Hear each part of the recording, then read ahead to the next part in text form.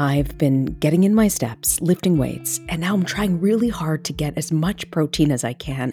That's why I'm excited about trying Clean Simple Eats, because they're just that, clean and simple. Their protein powder is always grass-fed with no seed oils or artificial ingredients.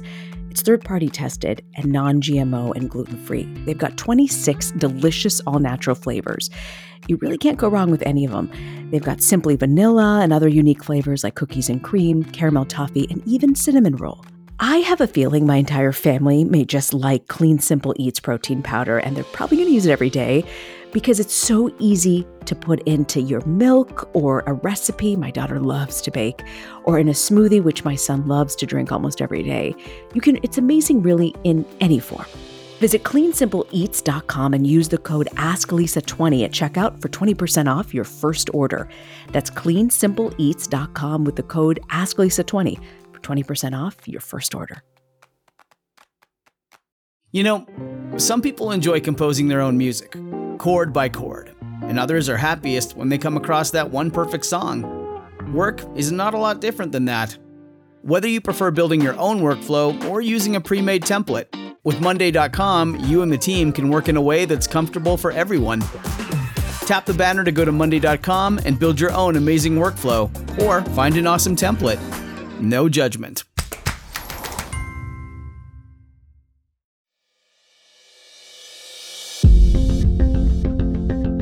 This is Ask Lisa, a podcast to help people understand the psychology of parenting now in the midst of a pandemic. Psychologist Dr. Lisa Damour, author of 2 New York Times best-selling parenting books, takes your questions. And I'm co-host Reena Ninan, a journalist and mom of 2. Some of what we talk about comes from raising children ourselves. Most of the time, I'll be getting answers to your parenting questions. So send your questions to Ask Lisa at drlisadamour.com. In this episode, we're going to cover dealing with conflict.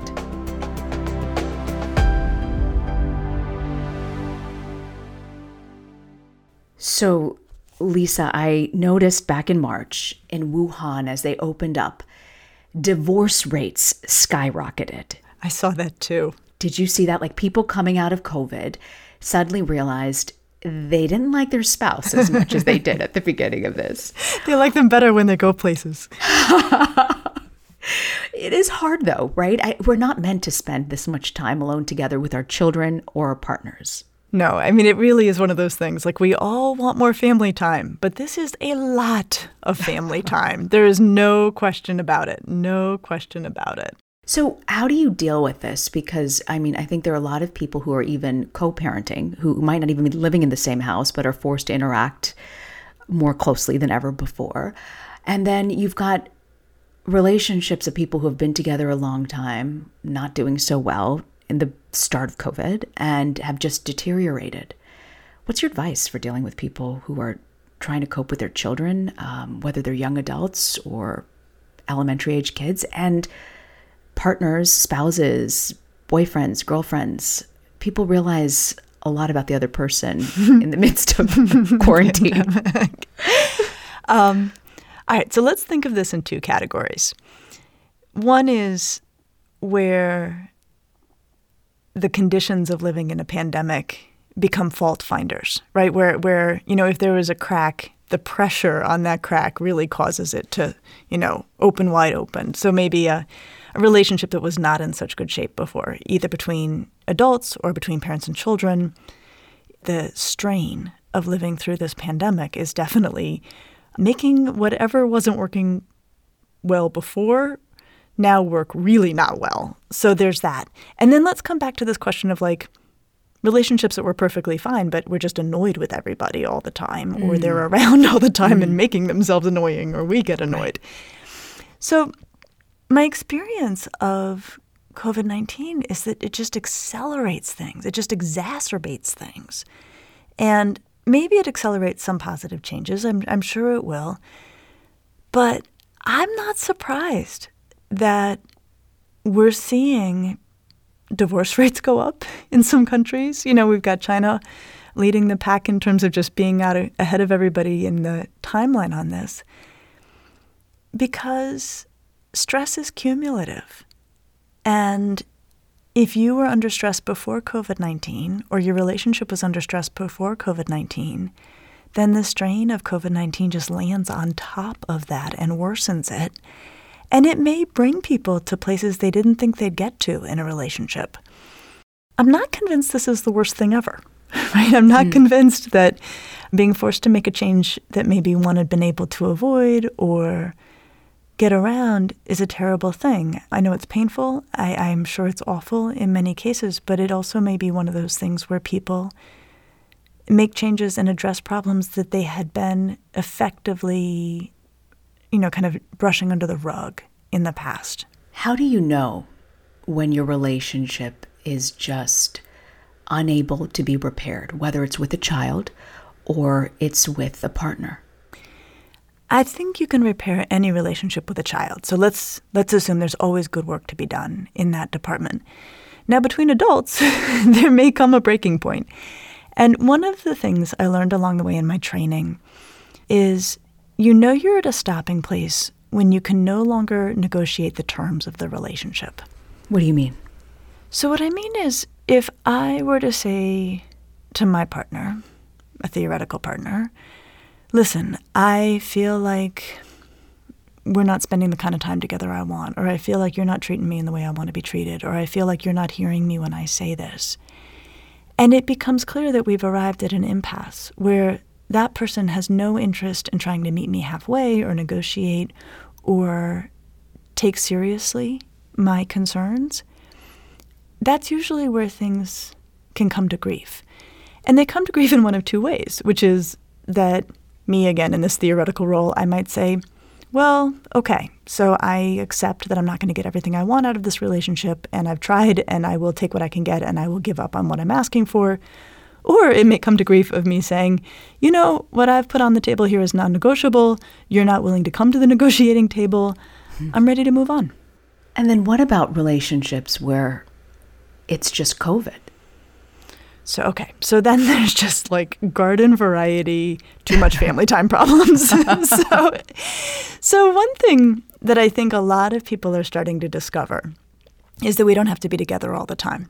I think in the early days, we're like, okay, this is terrifying, and we're home together, and like, let's have theme nights, and let's have family game nights, and let's have movie nights, and that was adorable and cute. And I think the cuteness has worn off, and the need to be together constantly has worn off. What I am loving hearing about are ways in which people have found time apart in a way that doesn't feel like a rejection. So one parent told me about what they call yo-yo dinners, which is you're on your own dinner.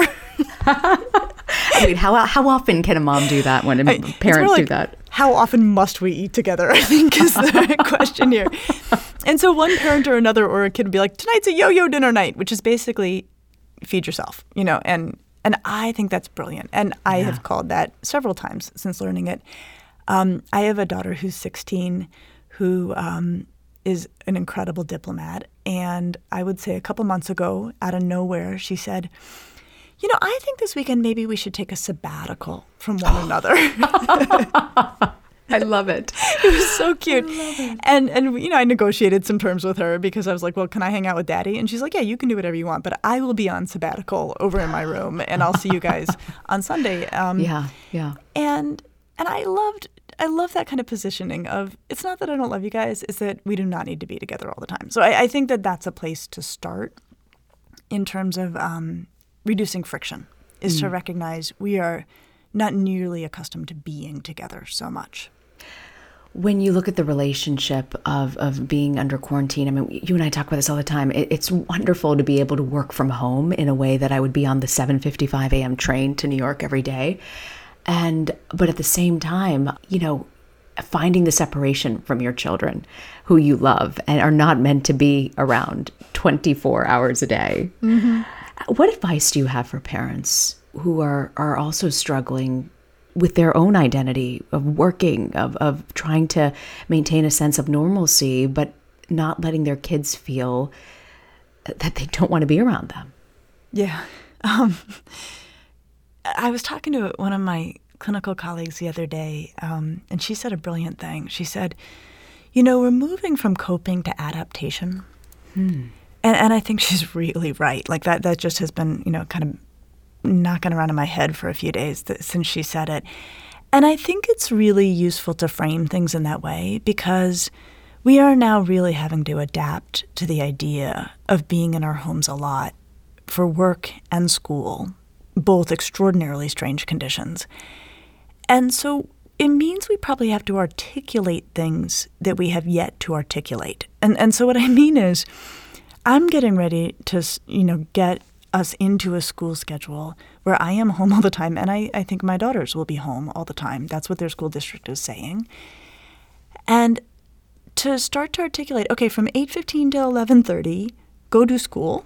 Mm-hmm. I'll see you for lunch at 11:30, then go back to school, and I'm using, school in a loose term here, remote, hybrid, who knows what it'll look like.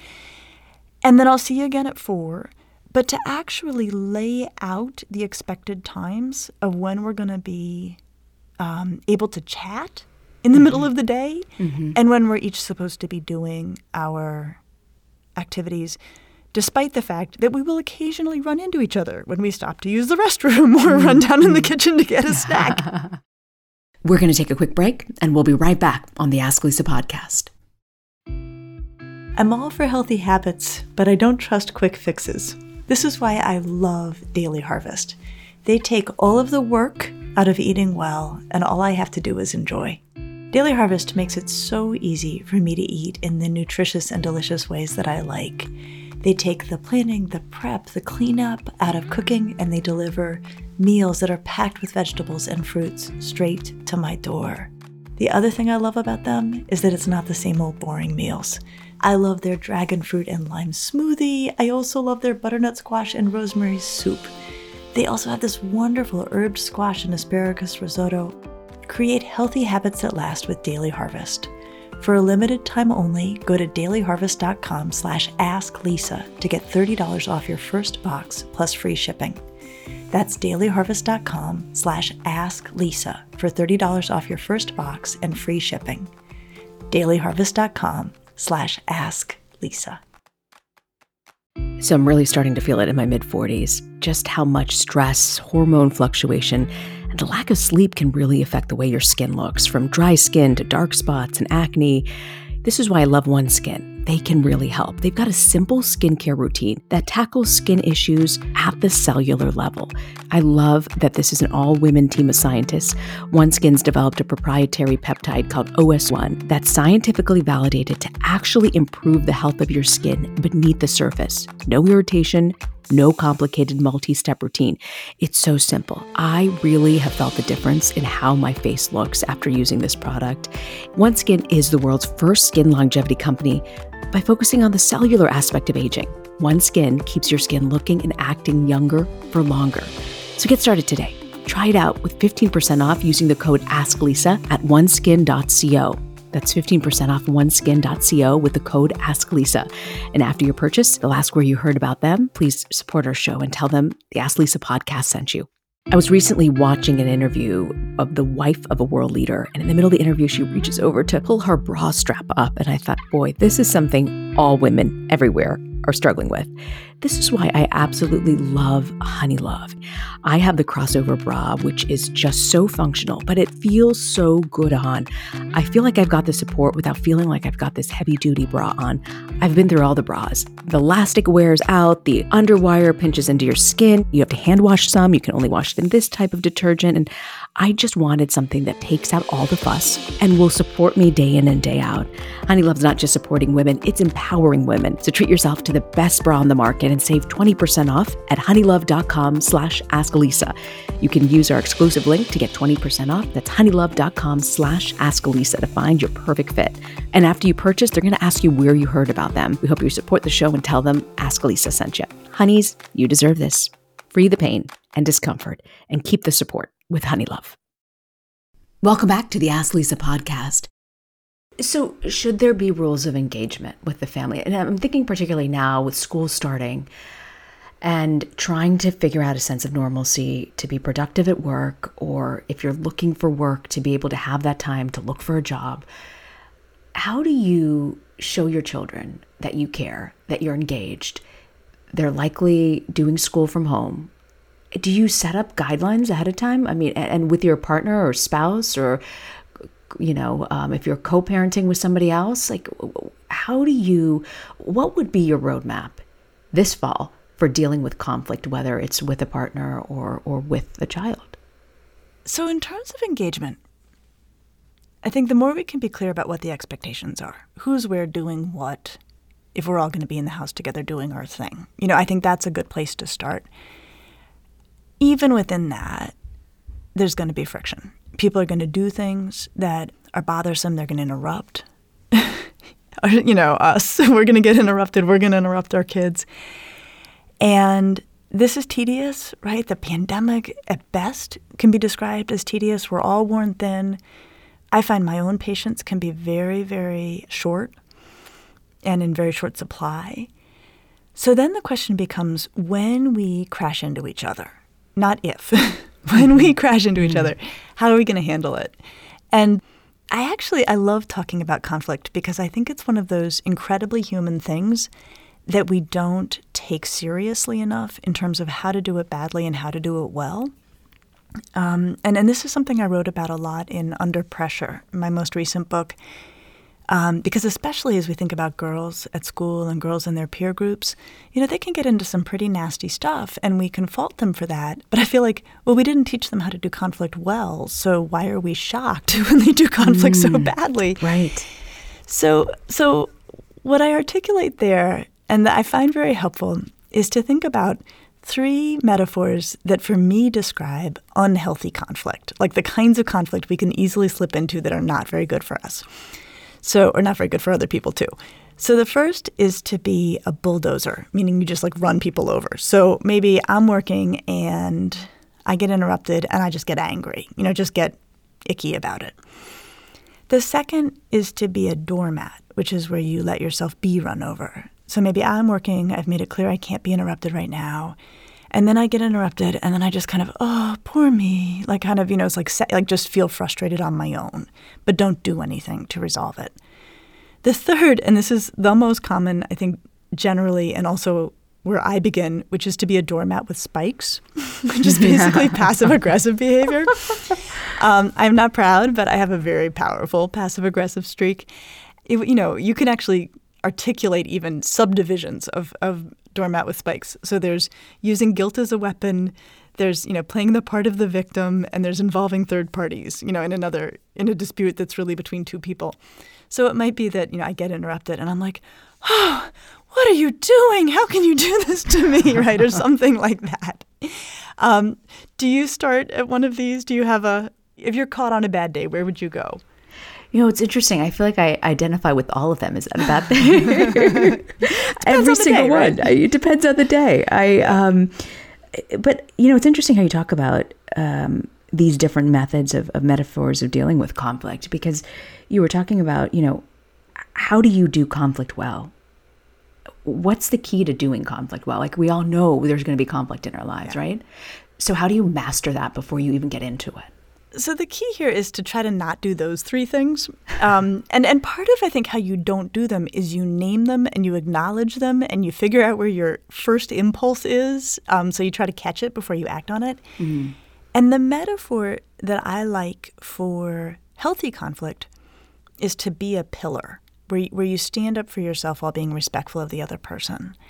It's hard to do it, and yet I think, when we're doing a good job of conflict, we can get there. So maybe a kid interrupts us and we say, hey, look, you and I both know that we set out a schedule to prevent this.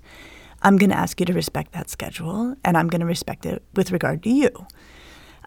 So something like that, where we both are direct and kind, but also clear about what needs to happen to keep this particular conflict from occurring repeatedly.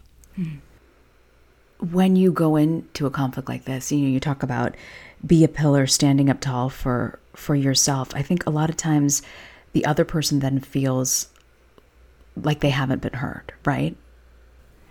Yeah, no, it can be, you get to some conflicts where you do feel stuck, right? That even if in articulating your own position, you feel like, look, this is fair, I'm being clear, what I'm saying makes sense. And the conflict that I have watched unfold this summer that has been so painful to hear about in my practice and in my community is this one between parents and teenagers around teenagers wanting to see their friends because, of course, they want to see their friends. They're teenagers. This is what they do. This is their oxygen. And parents being rightly reluctant to let that happen. And I have to say, in my 25 years of caring for kids and families, this is the worst situation I have ever seen families put in of, a teenager's absolutely understandable right and wish to go out with their friends in the most benign ways, right? And a parent's understandable concern that in and of itself is dangerous. Even the most, kind of mild activity now feels dangerous. And it's been excruciating to watch families try to work through this conflict because it is unlike any other I have seen in terms of both parties being 100% right and in disagreement with one another. Right. So on that one, I've fallen back on some research that I looked at a long time ago that I thought was so smart about how to get out of an impasse in a conflict. And it's where we ask each party to articulate the other party's position. So if a teenager is saying, come on, just let me go over to Billy's house, come on. And the parent is saying, no, you cannot go, right? And you can just see how this could get so ugly. As corny as it is, a really helpful next step is for the parent to say to the teenager, articulate, say in your own words, why I am scared for you to go to Billy's. And for the teenager to have to think through and say what the parent's position is on this. And ideally, the teenager would be able to say, okay, well, you're scared I'm going over to Billy's because you have no idea who will be over there really. I am telling you I intend to social distance, but you're worried that I'm not really going to social distance or I'm going to get there and it's just going to be lots of kids who I'm psyched to see and we're going to all flop over each other like teenagers do. And, that the teenager could lay it all out. And when it works best, the parent says, yep, all that. And there's also this other issue about your grandma. So say that too. And the teenager would say, okay, and you're worried about the fact that grandma is, we see her and you're worried about her safety. So really making the adolescent say the parent's position and then trading, having the parent fully articulate the teenager's position. And really having the parent make themselves say, or not make themselves say, but as a gesture and an important gesture say, okay, so I'm my teenager, here's my concern. Everyone's over at Billy's, all of the activity is there, friendships are being made, romances are, blooming. There's all sorts of cool stuff going on there. I'm totally missing out. I'm going to be completely out of the mix socially and cut out socially and unaware of what's going on socially. That feels awful. And then even say to the teenager, did I miss something? And see what they say.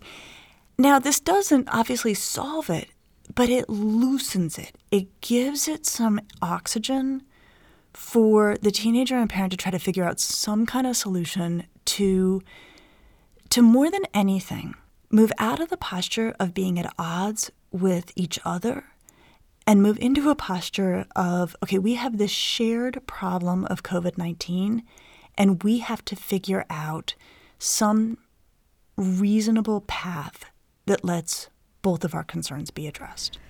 Do you find that teenagers are willing to do this? Because essentially what I hear is it's teaching the other side, both parents and the teens, a sense of empathy, of feeling what the other person is going through in this moment. That's exactly right. And it's corny as all get out. So if you ask a teenager to do it, you have to say that. Say, look, I know this is dumb, but I want you to do this for me and I'll go first. Teenagers, I think, will often do it. especially if the teenager hears the parent go first and go in full earnestness, really try to name the teenager's experience. And there is something so mind-shifting about having to say the words yourself about what the other person is thinking and feeling, and to try to get accuracy there. And it cultivates tremendous empathy to have those words come out of your own mouth. And that's true both for the parent and teenager. This reminds me of high school. I took this, I think everybody in the country should be required to take it. It was a law enforcement class taught by Mrs. Jackson at King High School. And she did a mediation class. And what she taught us was, when you're trying to articulate another side, your side to someone, you say, when you do X, it makes me feel X.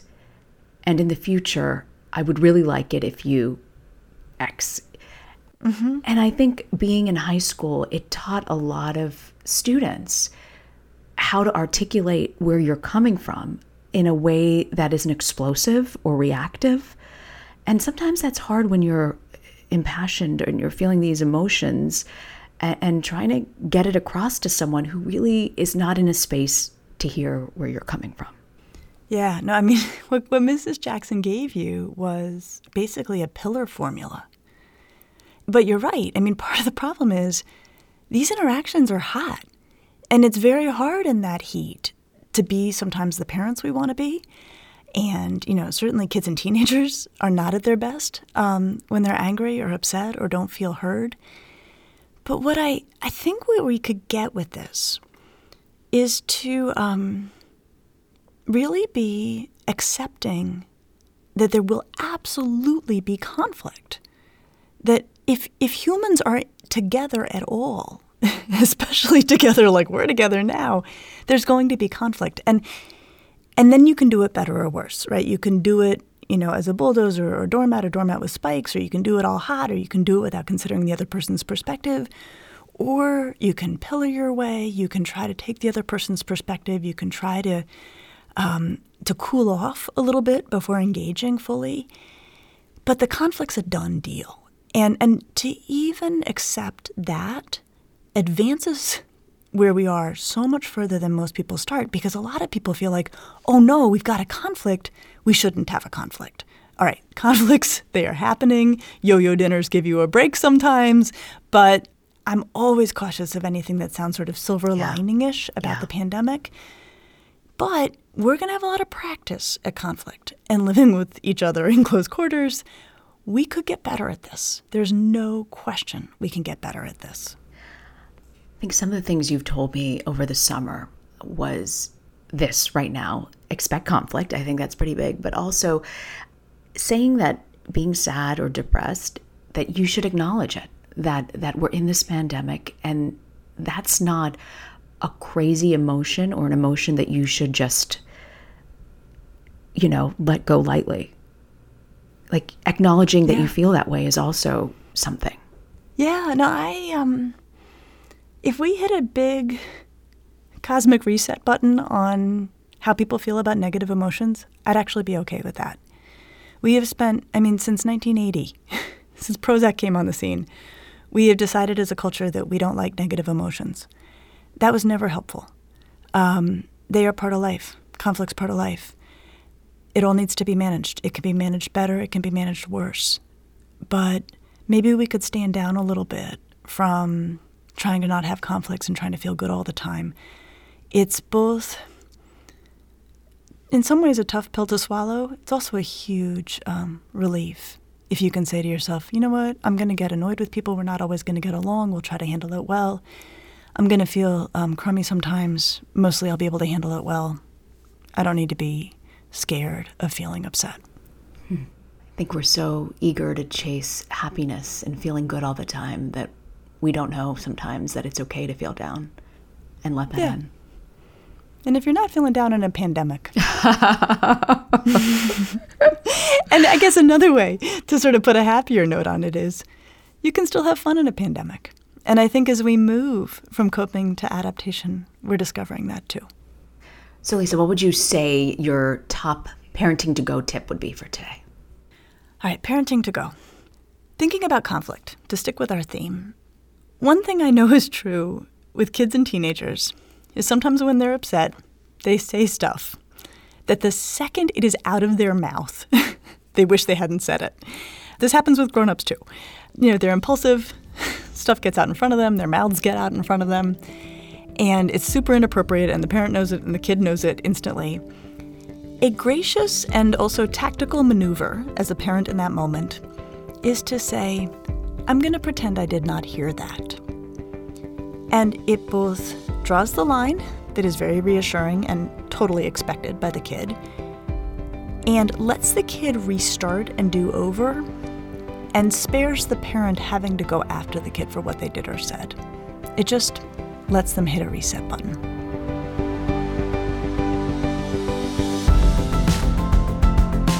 We want to thank you for joining us, and we hope you'll tune in each week as we dig into your latest parenting questions.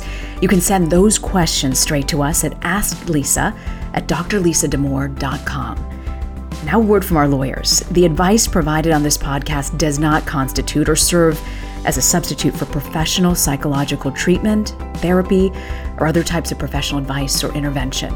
If you have concerns about your child's well-being, consult a physician or a medical health professional. If you're looking for additional resources or information about this podcast, check out Lisa's website, drlisadamour.com. We'll see you next week.